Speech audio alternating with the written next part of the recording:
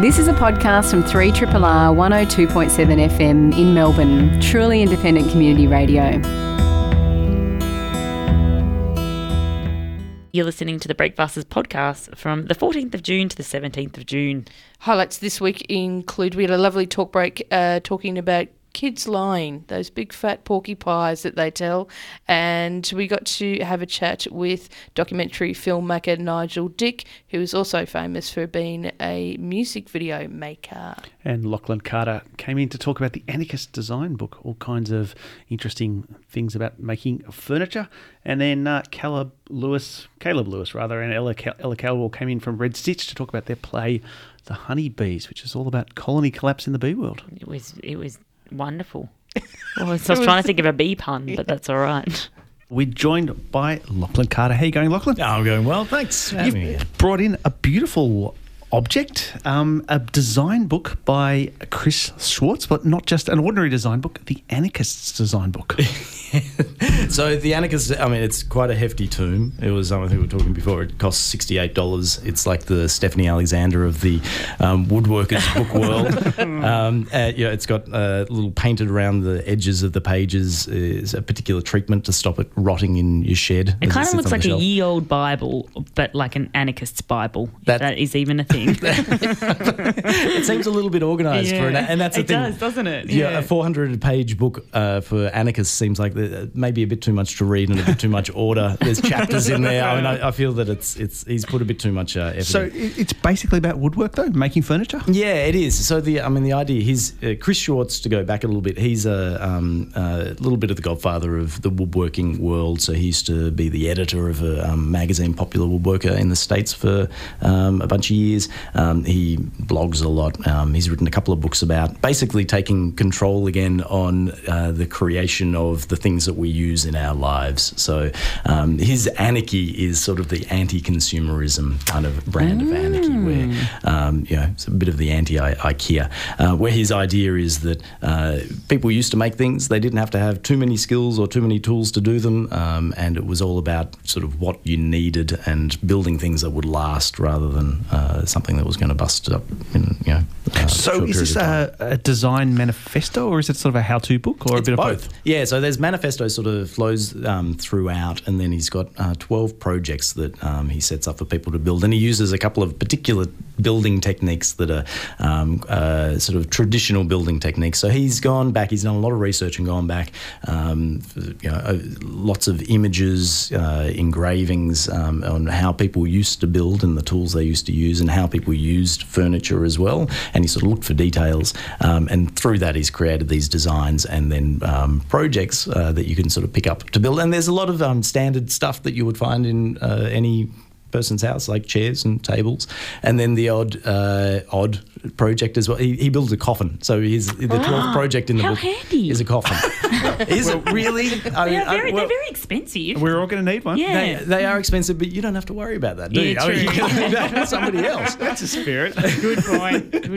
He's built. His whole idea is why would I ask my family to buy a coffin? I can build a coffin, and he's only 46, so it's hanging on the wall of his house with shelves in it at the moment. So it's a bookshelf. Oh wow! And so for me personally, I when I pick up this book, I look for, you don't need to read it cover to cover. You can pick the projects that you want rather than have to go one by one throughout. Totally. And is it designed for people that might not be very good at woodwork but want to be? Look, I think it's designed at sort of a midpoint. I mean, there is a bit of a booming industry, cottage industry, shed industry, I think you call it. So, and I'm one of those people as well. So I've got, in our rental house, we've got a shed out the back. It's like 2 metres by 3 metres. It's one of those Bunnings jobs that just had a gravel floor when we moved in. So I put in a plywood floor and clad the walls with plywood. And over the past few years, I've been putting up shelves and things. Oh wow! And there's power running from the side of the house where the air conditioner is attached to the wall. There's a power outlet there, so doesn't I run that sound dangerous at all. No, and I'm assuming that either my landlord is not a Triple R listener,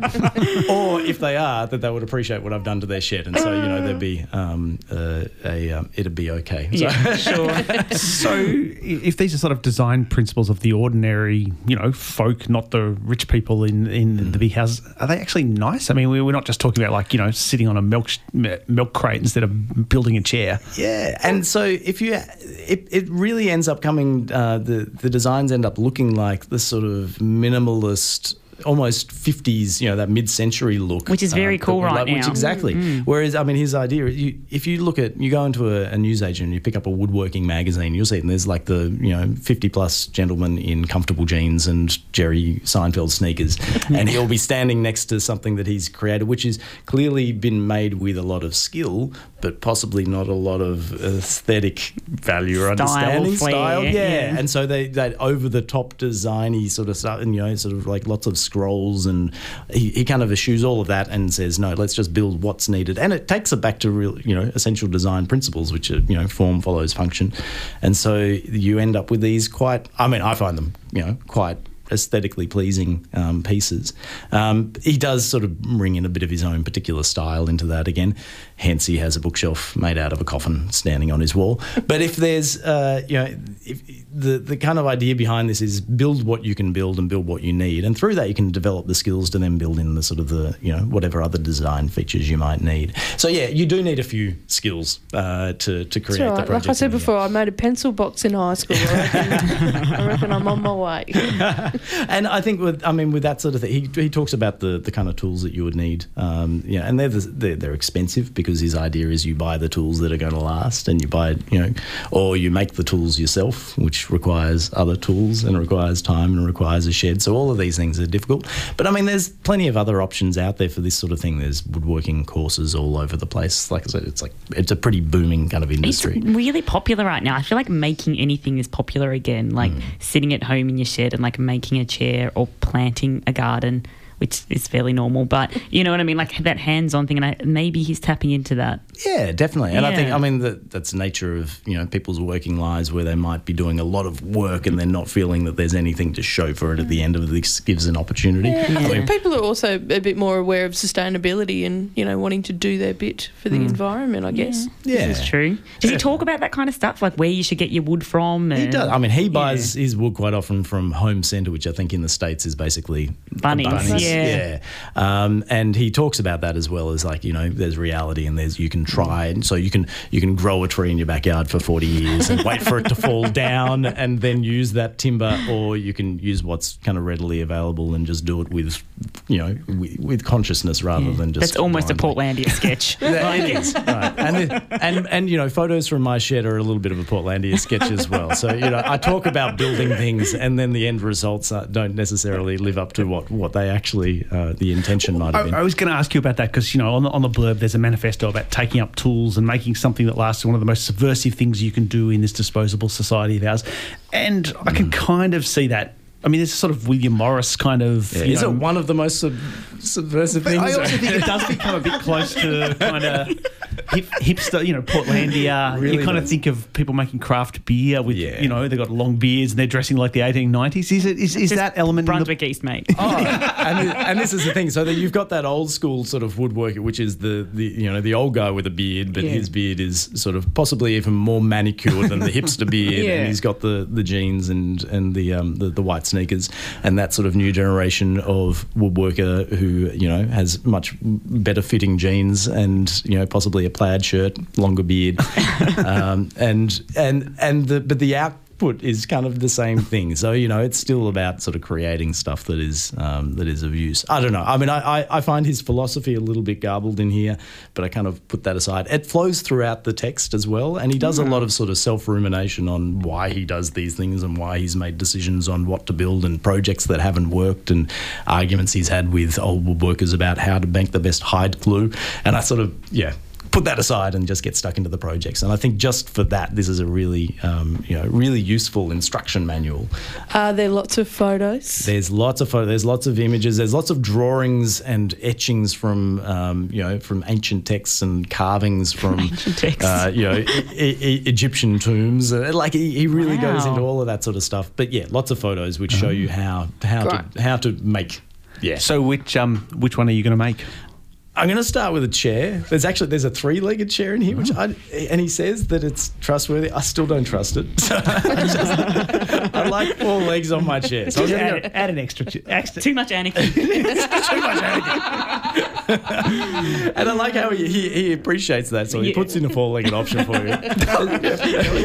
But there's also a 3-legged table, which does make sense because the 3-legged table will be stable on any surface. Totally. And I wonder why there aren't 3-legged tables these days. So I'm going to try for the chair, the 4-legged chair, the 3-legged table. Well, Lachlan Carter, we'll get you to report back next time you come in. We want an update on In 2 years' time.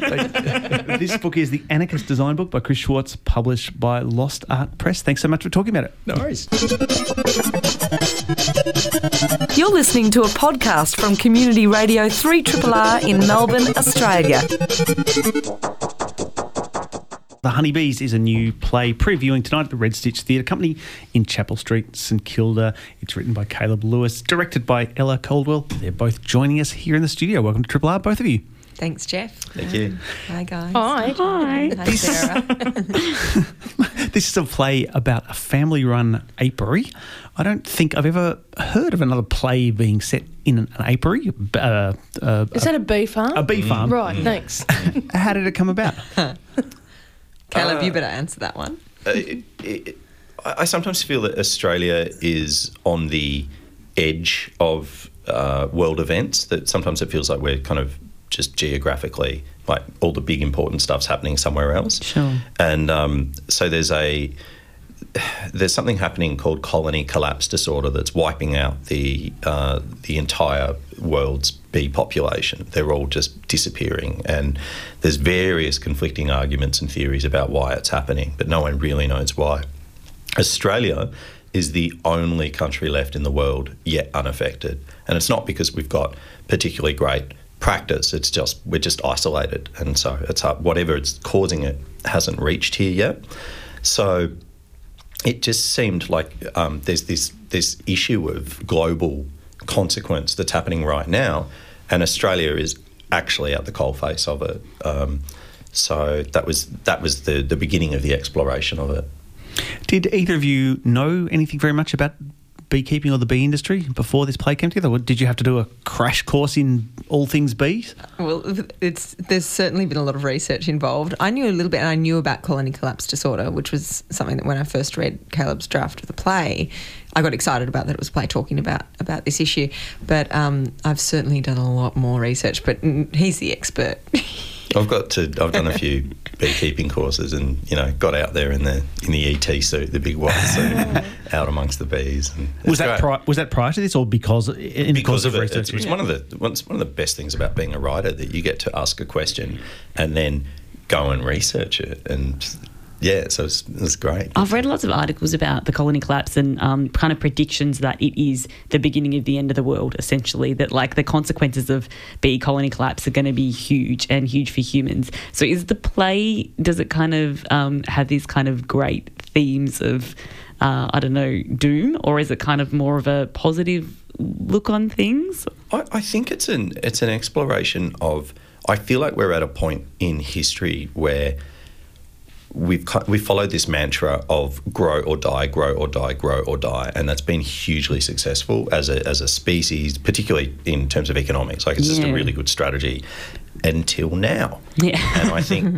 we're hitting a ceiling, and I feel like our generation, it's all about recalibrating that strategy, because grow or die doesn't work anymore. We're getting too big, and so that's largely what it's about for me. So that's all kind of big thematic questions, but at its simplest, it's a story about this Australian honey farm that, because of this colony collapse disorder that's wiping out bees everywhere else, there was a period of time just a few years ago where Australia was making a huge amount of money live exporting bees to everywhere else in the world to replace the vanishing stocks everywhere else.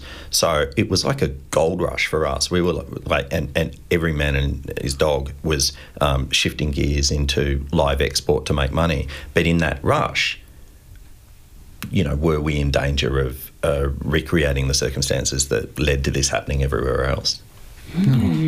And Ella, as a director, how do you go about presenting a play that has such big and strong themes, but also making it a piece of theatre that works on its own terms? It doesn't just come across as this kind of didactic lesson about it. Yeah, that's right. Yes. Look after the bees. Well, look, that's the director's job, and also the playwright has done an extraordinary job in making the play very relatable in terms of character, because it is actually also a family drama. And so the backdrop of colony collapse disorder and the apiary that the family lives on kind of is one layer, and then the layer that is quite exciting, you know, moment to moment within the play is about the relationships and the histories and the secrets and the kind of dynamic between the family. So I think that what Caleb's done really well is it's an intelligent way to get our audiences to ask their own questions about what the play is saying and what the opportunities and options are in terms of that message. So that's one of the main challenges, is to have a script that has many layers, you know. So you're talking about a message, but you're doing it in a way that isn't didactic, is kind of going, this is one possibility and this is one way that these characters have responded. What does that mean? What could we consider? Sorry, go. No. Well, I was looking at your schedule. I saw you were not only is the play previewing tonight, but you've got a series of Q&As scheduled, including a Q&A with Rooftop Honey. Yes, they're going to come along and have a bit of a chat about what they do and about what the play's about, but from their perspective as well. We've also got a wonderful family apiary called the local organic Victorian honey makers, Alf and Anna, who are coming along, who we've had excursions with as well. So we've been able to reach out to that community, which has been really nice. Do bees feature in the play? Oh, that was my question. Sorry. One question, mate. Oh, sorry. I didn't know.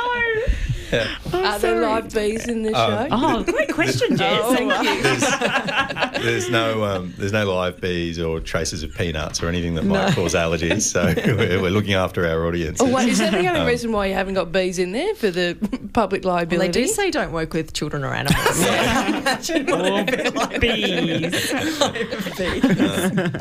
It's actually one of the most beautiful things that Ella and the particularly the lighting designer have done, like the way that they've found to conjure, because the bees they're quite magical in the play. There's a real magical element to them and an element of mystery, and the way that they're conjured with lights and sound, it's quite beautiful.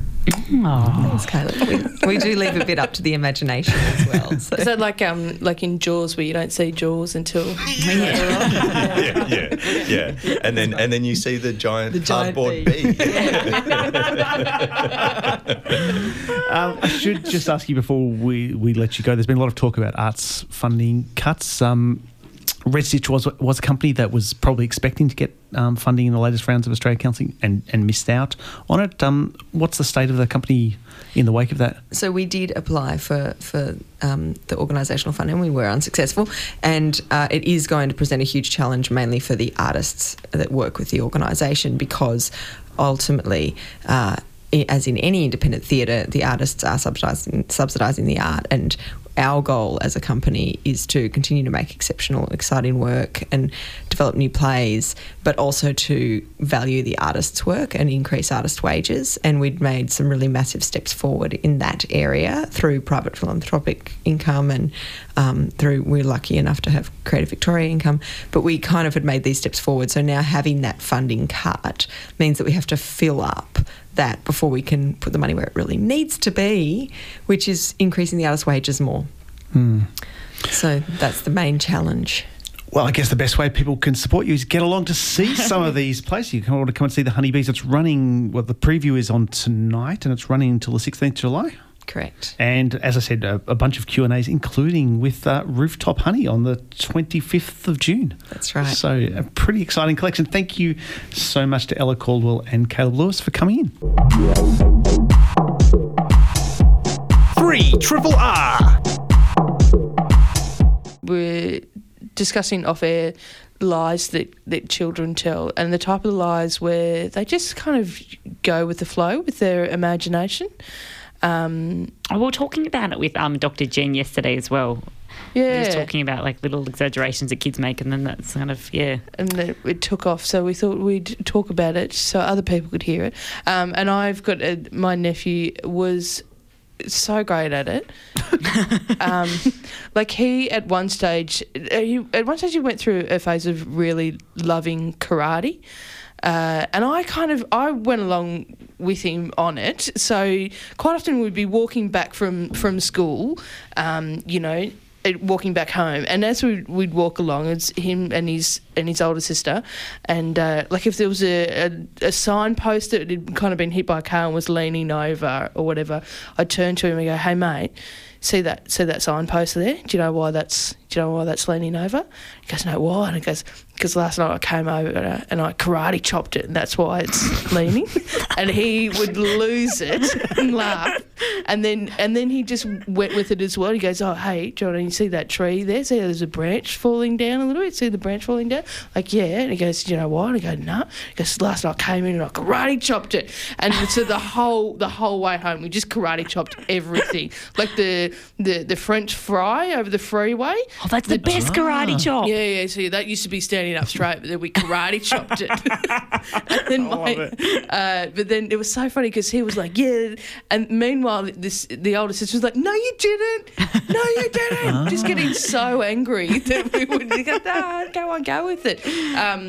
But also he at one stage had convinced, like my sister was getting other parents from school asking where he was doing his karate lessons, because he said, "Oh yeah, I go to karate lessons, and I've got a sensei." And so you taught your nephew to lie. That's what you're saying. No, I just encouraged his imagination. Did he sort of know that it wasn't true, or was he just sort of? No, yeah, he knew. He was in on the joke. Yeah, it was because he didn't karate chop any branches. But when he was talking about having a sensei, that was he just like living in his imagination, or did he kind of know he was getting one over? I think he really wanted to go to karate lessons, so and it's a bit of like imagination world and a bit of real world. Yeah, he had other friends that were doing it, and obviously he'd asked them a lot of questions. It was like, "Oh, this must be what it'll be like." Speaking of kids, so my best mate, her littlest boy is about 6. He's quite wonderful. He lives in a total fantasy world where he lives on another planet. He regularly tells her she's not his real mum, that he has a mum on his real planet, and she's just looking after him in the meantime. But it's unbelievable. Like, he really lives in this world. The other day he was at the dinner table and he's going, and he wasn't like, he just told this story. He just goes, "Oh, Mum, today I was at school and we saw a boy get hit by a car." And she's like, "That's horrible." Like, and she's like, "That and he's like, "Yeah, he got hit by a car at the front of the school." And then she's like, "Did the school call an ambulance?" And she's like, "Yeah, school called an ambulance, and the ambulance came along and he got in the back of the ambulance, and it was horrible." And she was horrified. She's like, "I don't know why the school didn't call us." And she took him to school the next day. And as she took him to school, she went to walk into the classroom. She's like, "I better ask the teacher." He pulls her down and he's like, "Oh, Mum, just so you know, I was absolutely the only person that saw that little boy get hit. No one else saw that happen." And she's like, "Oh." So there you go. Lies are the best. Someone else has called through. Do you want to see if they're calling for the office or if they're calling for us? Let's find out. Hi, you're in Triple R. Not calling for the office. Yes. Oh, yes. What have you got a story about? I've got a creative liar. We've got 3 sons, and the middle one is a complete dreamboat, off with the pixies, in the most beautiful way. And the other day we were driving somewhere, and he said to me, "Oh, Mum, I just want to tell you that you're a grandma now." And I said, "Oh, righto, okay, how's that work out?" And he said, "He's got a daughter." Oh, no. And she's 5 years old and she's growing her teeth. I said, "What do you mean she's growing her teeth?" He said, "Well, she's a werewolf." Oh, horrifying. Yes, I'm a grandmother, and I've got a little granddaughter called Snowy the werewolf who's growing her teeth, and she's 5. It's a mother's dream. You're a grandmother before you thought it possible. Well, thank you so much for your call. All right. No worries. Have fun. Take care, mate. Bye. Someone else is calling through. Let's see. This is for. Hi, you're on Triple R. Yeah, g'day. I've got a story about kids lying. Oh, yes. Go ahead. I was a young child at my first day at school, and after a couple of days at school, my mum asked, "What's your teacher's name?" And I could not remember her name, so I told her it was Mrs. Couch. So my mum was writing letters to Mrs. Couch. whose couch was writing letters back saying, I don't know who you're talking about. Oh, that's so cute. Was the couch the first thing you saw when you were trying to think of the name? Yeah, I must have been in the lounge room. Mrs. Cushion. That hurts my heart. Oh, thank you very much for that. No worries. Have a good day, mate. Bye. Oh, I was thinking when the woman was telling the werewolf story, I did remember meeting someone who was telling me a kind of similar story, but it was like when kids are telling you something completely straight-faced, but it has that awful spooky kind of thing to it. So this kid was talking about the woman who comes to visit me in the night. Oh, yeah, no, there's a ghost there. Okay. Yeah, But that's what I wonder, because what if there is? Yeah. Aliens came to me last night. What if they did? Yeah. Where do you draw the line? Yeah, no. And when kids start talking about death and things like that in the way that, that they just do in this sort of really straight way. Yeah. The woman told me that someone's going to die soon. Oh, my God. Okay, Jesus, what children are you hanging out with? Oh, I see dead people. There's someone on the line as well. Hi, you're on Triple R. Good morning, how you going? Yeah, good, mate. How you going? Do you have a story about kids lying? Yeah, I do. Awesome. Yeah. My son, when he was younger, pushing him around the pram in the shopping centre, and he used to yell out, "Help, help, I'm being kidnapped." Oh, my God, that is horrible. Did anything ever come of it? No, lots of strange looks, but that was about it. No one came to the rescue. Oh, mate, thank you. That's excellent. Oh, man, that child. That's horrible. Oh, well, thank you. Thanks for sharing the lying children's stories. That was kind of a bit of fun. Yeah. 3 Triple R.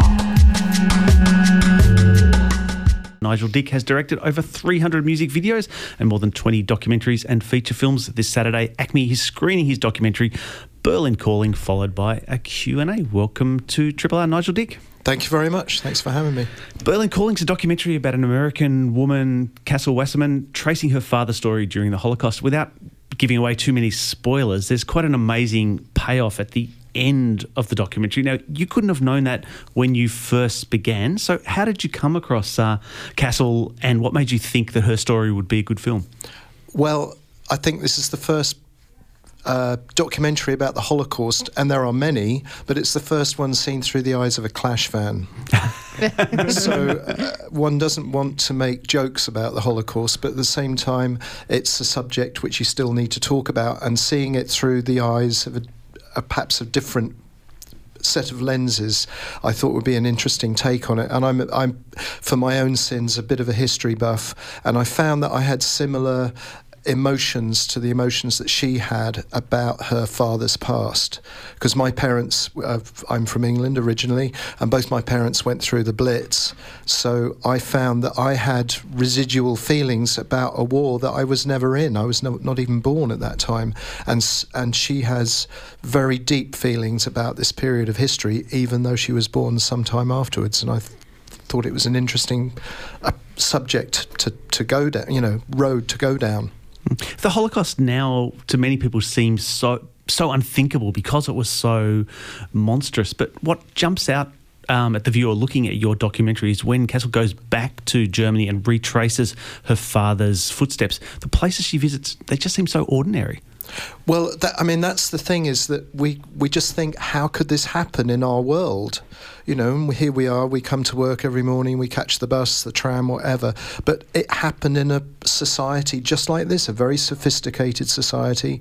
And there are people who believe it didn't happen. And yet in Bad Arolsen, a small town in Germany, there are, I think, between 20 and 30 million documents saying what happened during the Holocaust. At the beginning of the film, she finds the document which details the train that took her father to the camp, with a number of the train, the time it leaves the station.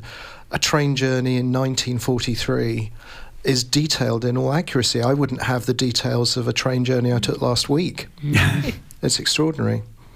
The title, as you mentioned, the title of the film reflects Cassel's love of the Clash and Joe Strummer and the punk era. But again, one of the really poignant moments in the film for me was her father talking about how when he came to America, unlike his daughter, he didn't want to stand out. I mean, she had a mohawk and was making a big sort of statement about her identity, but he says he didn't want to stand out. He wanted to be just like everyone else because he had stood out in Germany and he'd suffered for it. And it's a very moving moment, isn't it?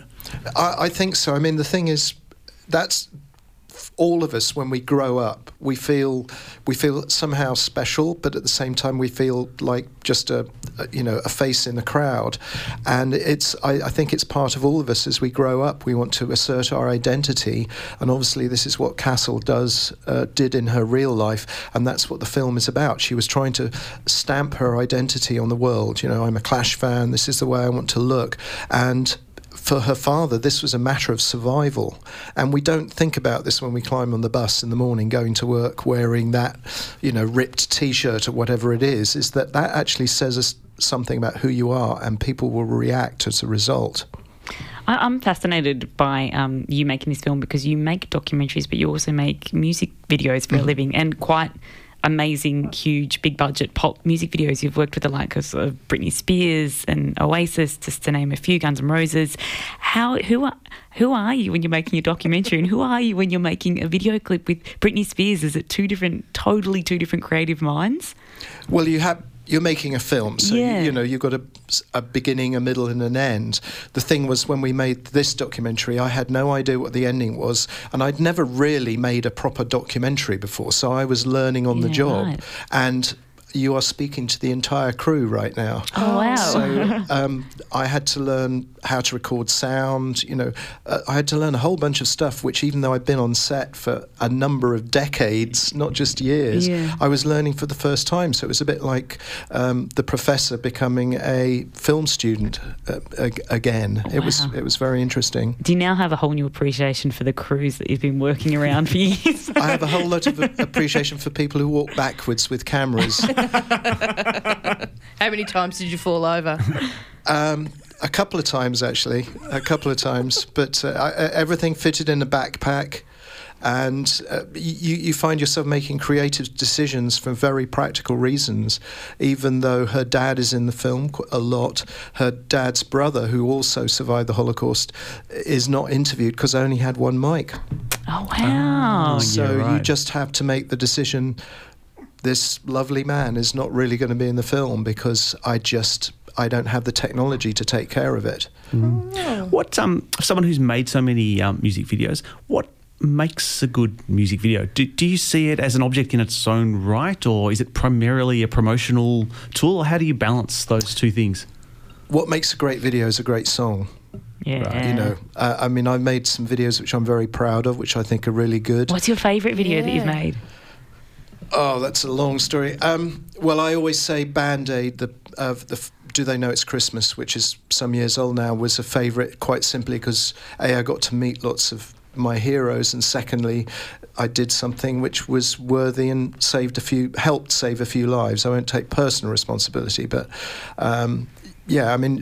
it's a crazy world. You don't know what you're doing when you go in at the very beginning, and you learn, and it becomes a technique. And I've forgotten what the original question was. Sorry, Jeff. No, I think it was about whether you have a particular favourite. But I guess following on from that, how does the process of making a video work? Do the artists come to you with an idea? Do you just present it with a song and told, present this in visual terms? It varies tremendously.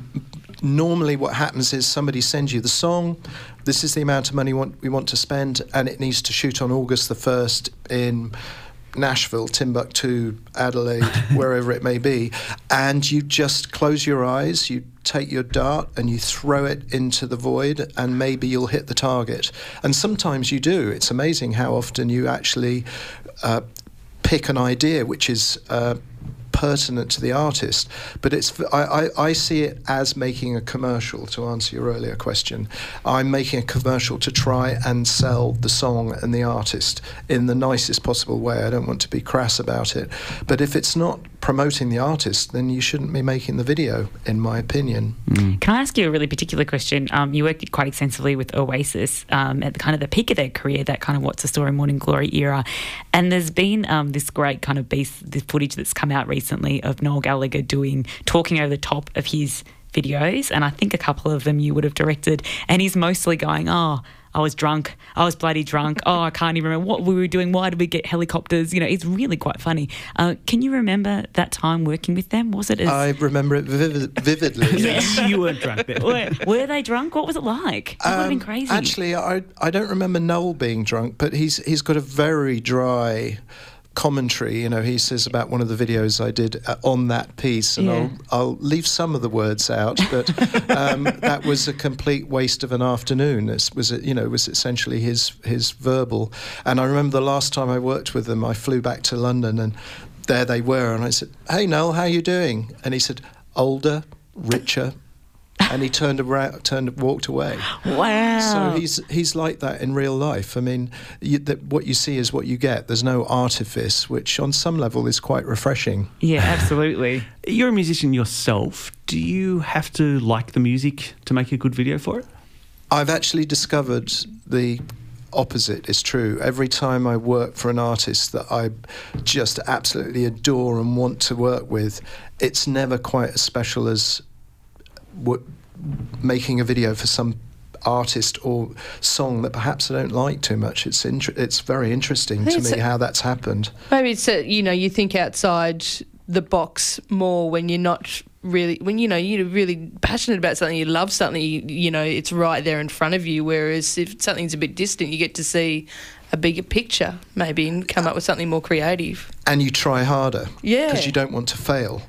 And so if I do work with somebody who I admire, I have to actually sort of turn the wick down so I don't become all gushy and, "Oh man, you're so cool." I mean, at the end of the day, you can go into a small room and close the door and go, "Oh my God, I was just," you turn into a fan just like everybody else, but you actually just have to be professional. Cool. It's part of what you do. I'm sure you guys have the same. I'm doing it right now, Nigel. When Dr. Love walks through the door, you all go wobbly, don't you? And just to finish off, I mean, your career would have taken you from the very sort of start of that MTV era when people were really just discovering what video clips were and could be. How much has it changed now that sort of MTV era seems to be over?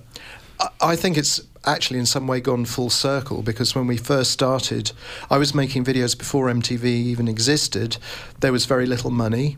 And it was a method. Actually, when I used to work for this record label in London called Stiff Records, we used it as a method of getting our artists internationally. I remember one of my first videos. They said, "This record is coming out in Australia. We need a video for it, and that's 12,000 miles away. We can't afford to send him. But if you make a video, that will do the job." The thing that is really different now is YouTube. That's really changed everything. And it's wonderful if you're a small band, you can make a video for yourself. If you have an iPhone and a laptop, you can go and make a video, put it up on YouTube, and tomorrow night people can be watching it in Japan or, South America, which is amazing, which wasn't available 30, 40 years ago. We've been talking to Nigel Dick. His documentary Berlin Calling is screening Acme this Saturday, followed by a Q&A. Thank you so much for coming in. Thanks for having me. This has been a podcast from 3RRR 102.7 FM in Melbourne. Truly independent community radio. Want to hear more? Check out our website at rrr.org.au.